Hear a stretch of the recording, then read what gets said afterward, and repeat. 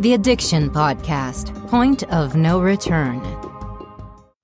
Hello, everyone, and welcome to the Addiction Podcast, Point of No Return. My name is Joni Siegel, and I am the host for this podcast. Today's episode is episode number 315. We are in our 7th year of podcasting weekly, and we sincerely hope that we are giving you some good information. Just a reminder to please subscribe to this podcast wherever you listen to podcasts and give us a 5-star rating so that when people are suffering from addiction and they Google how to find out more information, our podcast will come up. Also, please check out our YouTube channel, subscribe, give our videos a thumbs up, and ring the bell so you'll get notified whenever there are new videos. Just a reminder also that we're always looking for stories to tell, so reach out to us, theaddictionpodcast@yahoo.com. Today's an interview, and it's an interview with a gentleman named William Bodner. William Bodner is a 31-year veteran of the Drug Enforcement Administration. He assumed the role of special agent in charge of the DEA Los Angeles Field Division in June 2019. As the special agent in charge, Mr. Bodner is responsible for overseeing the daily operations of 14 offices located in Nevada, Hawaii, Guam, Saipan, and the 7 Southern California counties, which make up the greater Los Angeles area. Mr. Bodner has leveraged his extensive career in Los Angeles to develop and improve upon partnerships with state, local, and other federal agencies. His vision is to conduct very impactful investigations on the most significant drug trafficking organizations posing a threat to our region, keeping in mind the goal of improving the quality of life for those in their communities. Mr. Bodner sees the mission of the DEA as keeping communities safe and healthy while reducing drug-related violent crime. Without further intro, let's talk to William or Bill Bodner. So, Bill Bodner, DEA, thank you for being willing to be on the podcast today. Thank you for the invitation. Absolutely. Would you just give us a little bit of your background? Not so much your background. I mean, when we talk to former addicts, I like to know their whole childhood. You don't have to go that far back, but just like, your education and your career path, what led you to where you are now? Right. So I grew up in New Jersey and went to school at the University of Delaware, went to college at the University of Delaware and graduated, and I was interviewing for jobs. I majored in finance. And as I interviewed for jobs, each time I finished an interview, I felt like there was kind of something missing. And I thought that there hopefully had to be something more than just pursuit of the dollar, so to speak. And not that there's anything wrong with that, but I was hoping to do something that would have a little bit of a greater good for the community. And there was DEA. It was a job where you weren't behind a desk for 8 hours a day. You were out in the field. Every day was different. You were talking to people and you were hopefully doing something that had a positive impact on society. So I applied, and it's kind of a funny story I tell is I was immediately not hired. I was told no thanks. Rejected is a great word. Okay. Rejected is a great word. And the reason why is, I had just graduated college. I didn't have any real life experience. I didn't really have any specialized skills that DEA was looking for at that time. And I had a real good recruiter that worked for DEA. And I asked her, what are you looking for then? What can I do? And they said accounting. They were looking for accountants. Money laundering was a huge issue, late 80s, early 90s. I went back to school, graduate school for accounting, and then applied again and was hired in New Jersey, the Newark office, and immediately transferred to the furthest possible place from there, which was Los Angeles, California. And more or less, I've been in LA now for, 31 years this month. But I did a stint of about 3 years, 2006 to 2009, at our Special Operations Division in Virginia, right outside of D.C. So that's really my career. I feel like I'm pretty well in tune with drug issues, at least here in Los Angeles, just from being here so long and kind of having my finger on the pulse. I'm sure you are.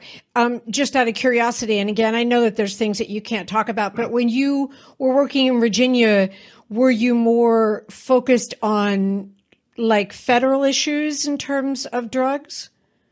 So it was the job there, special operations. It's coordinating national investigations so they have the most impact. Okay. For instance, real quick, two of the cartels that we deal with the most today, Sinaloa Cartel and Jalisco New Generation Cartel, Mexican drug trafficking organizations, the ones sending most of the fentanyl and methamphetamine that we see up here in the United States. We would coordinate cases in different cities where there was connections and then try to take all those cases down at the same time, arrest all the traffickers around the country at the same time. The premise being that that has a much greater impact against that organization when you take out their people in several different cities simultaneously. So that was a big part of what I did in that job. I can imagine that would be the way to go. I know there's an analogy with animals, and I can't think of what it is, but just that instead of just going bit by bit, if you can do several at once, I can imagine that would be a better way to go. Okay, so you then were in LA from 2009 till today, right? Yeah, that's it. Yeah, I was here from 92 to 2006 and then back in 2009, and I'm still here. Okay. Just out of curiosity, the 3 years that you weren't in LA, when you came back, did you see big changes? A little bit. That's an interesting question. No one's really asked me that before. And the big thing I saw at that time was an increase in the abuse of prescription drugs, oxycodone. That was really from 2006 to 2009 is really when we saw a great uptick in prescription opiate abuse, oxycodone, and what we call pill mills.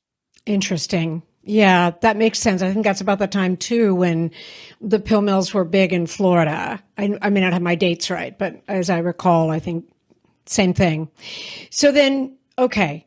So what's the history of the drug situation? Like, you've got the pill mills then, and then what did that morph into? And how did we get to where we are today and what we're confronting today, which I think is different? It is different, definitely connected, though. So here's what's interesting. I think it was what I say is the height of our prescription drug problem in this country with opiates. It was either 2012 or 2013. I can't recall which specifically, but there were 255 million opiate prescriptions written. And I don't know what the adult population of the United States was then, but it'll give you an idea of how incredible that problem was. So people finally recognized what was going on, and it was doctor associations, pharmacists, professional associations of pharmacists. It was the general public. It was law enforcement. Everybody got together and said, hey, we have to address this. Prescriptions have come down, opiate prescriptions, every year since then, to the point where now they're probably hovering around 140, 135, 140 million. So what did that do? We had created a market for these pharmaceutical pills. People have a perception that these pharmaceutical pills are safe.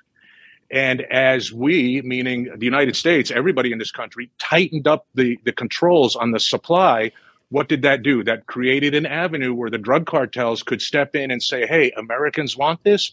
We have the ability to make it. We're going to fill that void. And that's where we saw them step in and start making these counterfeit or fake prescription pills, which is what's really dominating the landscape today and causing all the harm to our kids. You say that and it makes total sense, but I don't know that the majority of the people in this country thought of that. Do you know what I mean? And yet it makes total sense. If you cut out the legal prescriptions, there's a demand there. The drug cartels go, we're going to fulfill that demand. Right. Wow. From your perspective, when did fentanyl come on the scene? Because we know that's a big deal now. Yeah. So it was the way I describe it to people, it was a little bit of a boutique drug at first, meaning that it wasn't necessarily readily available all over. Now, this is let's say 2010 through 2015 even. At that time, fentanyl that was here in this country was primarily coming directly from China. Overnight mail, parcel express coming from China. And then people in this country would get the fentanyl and perhaps press pills or mix it with other drugs or whatever. But it was a bunch of small scale operations dealing directly with chemical suppliers or drug suppliers in China. And, I remember 2016, Prince, the musician, died of a fentanyl overdose. And he was really the first kind of significant celebrity that we lost to fentanyl. Sometimes the hardest thing about getting someone into recovery is getting them to agree to treatment. Bobby Newman, a certified drug counselor with 30 years experience and an over 85% success rate as an interventionist, has created a series of 12 videos that you can use right now to learn every step to get your loved one to agree to treatment. Call 866-989-4499 today. And say the word podcast to get a 10% discount. Or go to newmaninterventions.com and type in the word podcast for a 10% discount. This service comes with a free 1-hour consultation with Bobby. And it was at that time, and I remember we were doing an investigation here in Los Angeles, and it was on a Mexican drug trafficking organization. And through these intercepts that we got, we knew they were putting together a list of chemicals, or they were discussing a list of chemicals, and we didn't know what these chemicals would be used for. So we sent the list to our laboratory people, and they said, hey, whoever's getting these chemicals together, they're going to make fentanyl with them. That's what these chemicals make. And that was about 2016. And that's when we saw the explosion of fentanyl onto the scene. And what happened was, as I said earlier, Mexican drug cartels started getting the chemicals now to synthesize the drug from China, creating the drug in Mexico, pressing fake pills, and sending them up to the United States to fill that void from the prescription drugs that people used to take. And that's really when we saw the explosion. And if you look at the numbers from 2016, the social issues have worsened every year: deaths, overdoses, poisonings. And that's really the cause of it, is the mass production now of the drugs in Mexico. Wow. You know, I have to applaud you, Bill, for the work that you do. It's not pretty what you have to look at every day. When you were talking about, you know, intercepting communications about these various chemicals and then finding out, I got chills, you know, it's like right out of a spy novel, do you know? And anyway, I just want to take a moment to just applaud you for the work that you do, because you're looking at bad people and bad things. Do you know? Yeah. Anyway, I actually didn't know about Prince. I mean, I obviously knew he was dead. I think I knew it was a drug overdose. I didn't realize that was like, excuse me, like the first well-known fentanyl overdose. Okay. So today, that's what you're dealing with now, today. Right. Okay. I know you can't tell us what you do. Well, tell us anything you can tell us about how you're counteracting it. I mean, I don't want you to, don't give away everything. So no, for sure. I'll talk about our strategy, and then I'll talk about the other reason why the main reason why the Mexican cartels are trafficking this drug is it's so profitable. And why is it so profitable? When you compare it to heroin, right, which is the former opiate, it used to be the worst opiate. That is, let's call that an organic drug, just meaning that it grows, right? There's a plant that grows. The poppy plant grows. It has to be scored. It has to be scraped. It's very labor intensive. It requires the drug cartels to control specific areas of land in Mexico where the climate is conducive to growing that type of plant. And how many growing seasons are there? There's one growing season, right? With fentanyl, all that goes out the window. It's just a question of getting the chemicals and making the drug. So really, the supply that they can create of heroin is limited, and it costs a lot to scale it up. The supply of fentanyl they can create, I would say, is unlimited, or perhaps limited only by the chemicals they can get, and it's very cheap to scale. They can have a lab in a garage. They can have a lab in a warehouse. They could put it in a truck and move it to a different part of the country if they wanted to. That's the reason why we're seeing this explosion of fentanyl, is the profitability and no more reliance on Mother Nature, I guess is a good way to put it. So here in Los Angeles, we have kind of a two-pronged strategy to address fentanyl and methamphetamine too, which is almost equally as bad synthetic drug. LA is a transshipment center for drugs in the United States. And what I mean by that is drugs come across the border from Mexico. They come directly to LA and they're warehoused here. And then some of the drugs are, of course, distributed locally. But a lot of the drugs go to the Northwest, the Midwest, the East Coast, the Northeast. They go all over the country from here because we have several airports. We have a maze of freeways. We have freight going out by trucking company, and they can piggyback drug shipments on that freight. So it's just being such a big city with such connections to the rest of the United States and being close to the border, it fills that role as a transshipment center. So anytime there's a drug issue, we're going to really, it's going to impact us here in Southern California tremendously. So the first part of our strategy is going after the wholesale dealers, the people working directly for the Sinaloa cartel and Jalisco New Generation cartel, who are bringing these huge quantities of fentanyl into the United States. And by huge quantities, more than 100,000 fentanyl pills at a time, sometimes as many as 1 million pills at a time we've found in one location.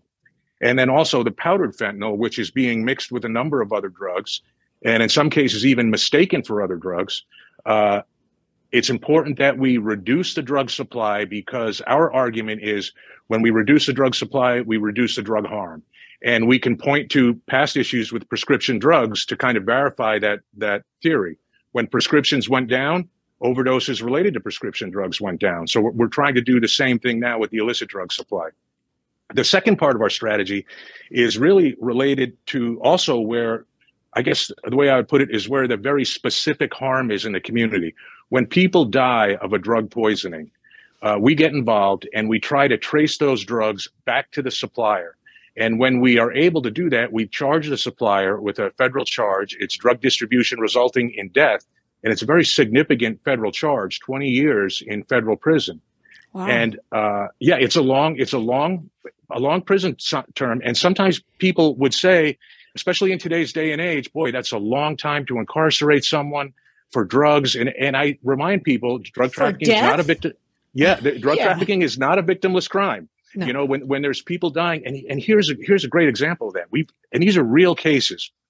We investigated a case once where in one weekend, one drug dealer caused 7 poisonings and 3 of those people died. Wow. Right, in one weekend. And what I tell people is, if law enforcement doesn't intervene, what is the expectation of what's going to happen the next weekend? Yeah. Are we going to just say, maybe they'll stop drug dealing? No, that doesn't happen. It's a crime of greed. And that cycle, unfortunately, continues until law enforcement intervenes. And, the difference is, when a drug dealer sells heroin to an addict and the addict overdoses, there is an argument that the addict overdosed. The addict took too much. But fentanyl's not like that. One little tiny bit of fentanyl, and I'm preaching to the choir, can kill somebody. Mm-hmm. So you're selling fentanyl, you're selling death. I mean, that's the bottom line. You are listening to the Addiction Podcast, Point of No Return.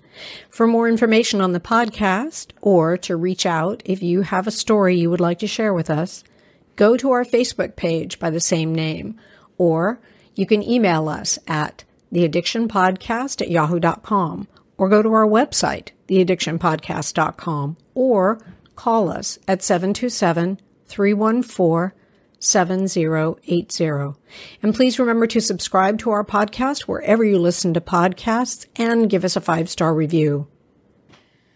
And it's interesting because, when we talk about people that we've lost to heroin, we've always struggled as a society, people with substance use disorder, getting them into treatment, getting them help, right? But in the past, it's been easier to identify the people in our community who were at risk to a death by drug poisoning, because we could look at the people suffering from substance use disorder and we could focus our efforts there. And now it's very, very different. And you kind of alluded to it. The word you didn't say was deception. And I think deception is a key word, because they're selling these look-alike fake pharmaceutical pills. They look identical to Xanax, oxycodone, Percocet. And to be clear, they have no pharmaceutical ingredients in them. Fentanyl is the active ingredient, and then there's binders and fillers. But when they sell that to people, oftentimes they're advertised as the real prescription drugs. Wow. So people are being deceived, especially teenagers who are not necessarily real savvy in the drug market. Maybe they're experimenting with drugs, or maybe they have a little drug history and they're recreationally using them. And that's what puts them at such risk today. It's very different. Yep. We've had a couple of gentlemen on. I think one of whom lost a child, but another who just is gotten involved in this. And he said, we have to have a paradigm shift. This is no longer drug addiction. This is poisoning of these children and these, teens and young adults. And that is a difference. Well, here's an analogy. And sometimes this resonates with people who aren't where you and I are at right now. I say, hey, what would society's response be if there was a counterfeit cancer drug being sold on the streets and it was killing, thousands of people a year? And that's really what's going on here. There's a counterfeit prescription drug being sold, and it's devastating us. Yep. And that's a great analogy. What words of wisdom for people listening, Bill? What do we say to them? Because, young kids are getting a lot of this fentanyl on social media. Yep. A good point. Hey, the number one thing right now that all of us can do, and it literally will save lives today, is education and awareness. That's the number one thing. And I say that because of that element of deception that I just talked about. I think the first thing we have to do is kind of empower kids with the right information so that they know it's not a real prescription drug. And I think when they know what fentanyl is, what it will do to the body, and where it is in the illicit drug supply chain, they can hopefully make better personal choices. That's number one. That's just super important, and probably there should be some kind of formal curriculum in schools. That's one thing I hear from parents regularly. And hey, we're getting there, right? We're getting there. But just to give you, I can say just 3 to 4 years ago, we would talk about bringing a program into schools, and sometimes the response we would get was, we don't want to do that because we don't want parents to think there's a drug issue in the school. And hey, now I think we're past that. I think we're past that. There is a drug issue in the school. But there is. Hello. Exactly. Yep, there is. Head out of sand, people. Anyway. Yeah. Well, once again, I'm going to say that I appreciate you. I appreciate what you do. I think, you're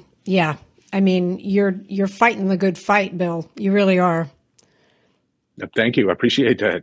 Absolutely. And thank you for talking to us today, because, we push our podcasts out via email, and I'm definitely going to recommend that people listen to this podcast if they have children, because as you say, they can just educate their children. You think you want to try Xanax, it might not be Xanax.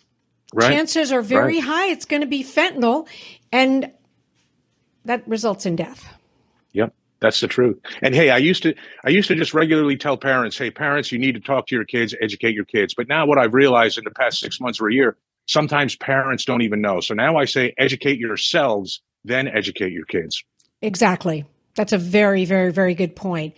Bill, thank you so much for talking to us today. I appreciate you. I appreciate all of the information. I think, if we can just get parents to just listen to this podcast, it's only 20 minutes, but that's okay, because it's all anything you ever wanted to know about fentanyl, and it's not pretty. Right. Thanks. Thank you. Thank you for listening. If you missed earlier on the podcast, I talked about a family guide that they have, or a parent guide that you can get from the DEA to talk about some of these issues with your children and to get educated yourself.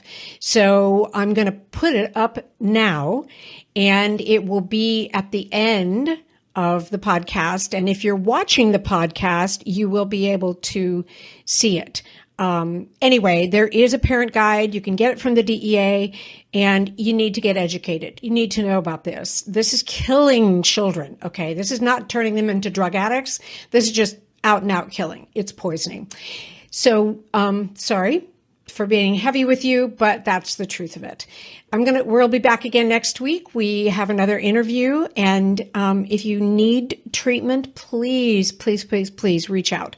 If you can't find a treatment center that works for you, reach out to us. We'll help you if we can. Our email is theaddictionpodcast@yahoo.com. Feel free to email us anytime. You have been listening to the Addiction Podcast, Point of No Return. For more information, reach out to us on Facebook or go to www.theaddictionpodcast.com. Our email is theaddictionpodcast@yahoo.com.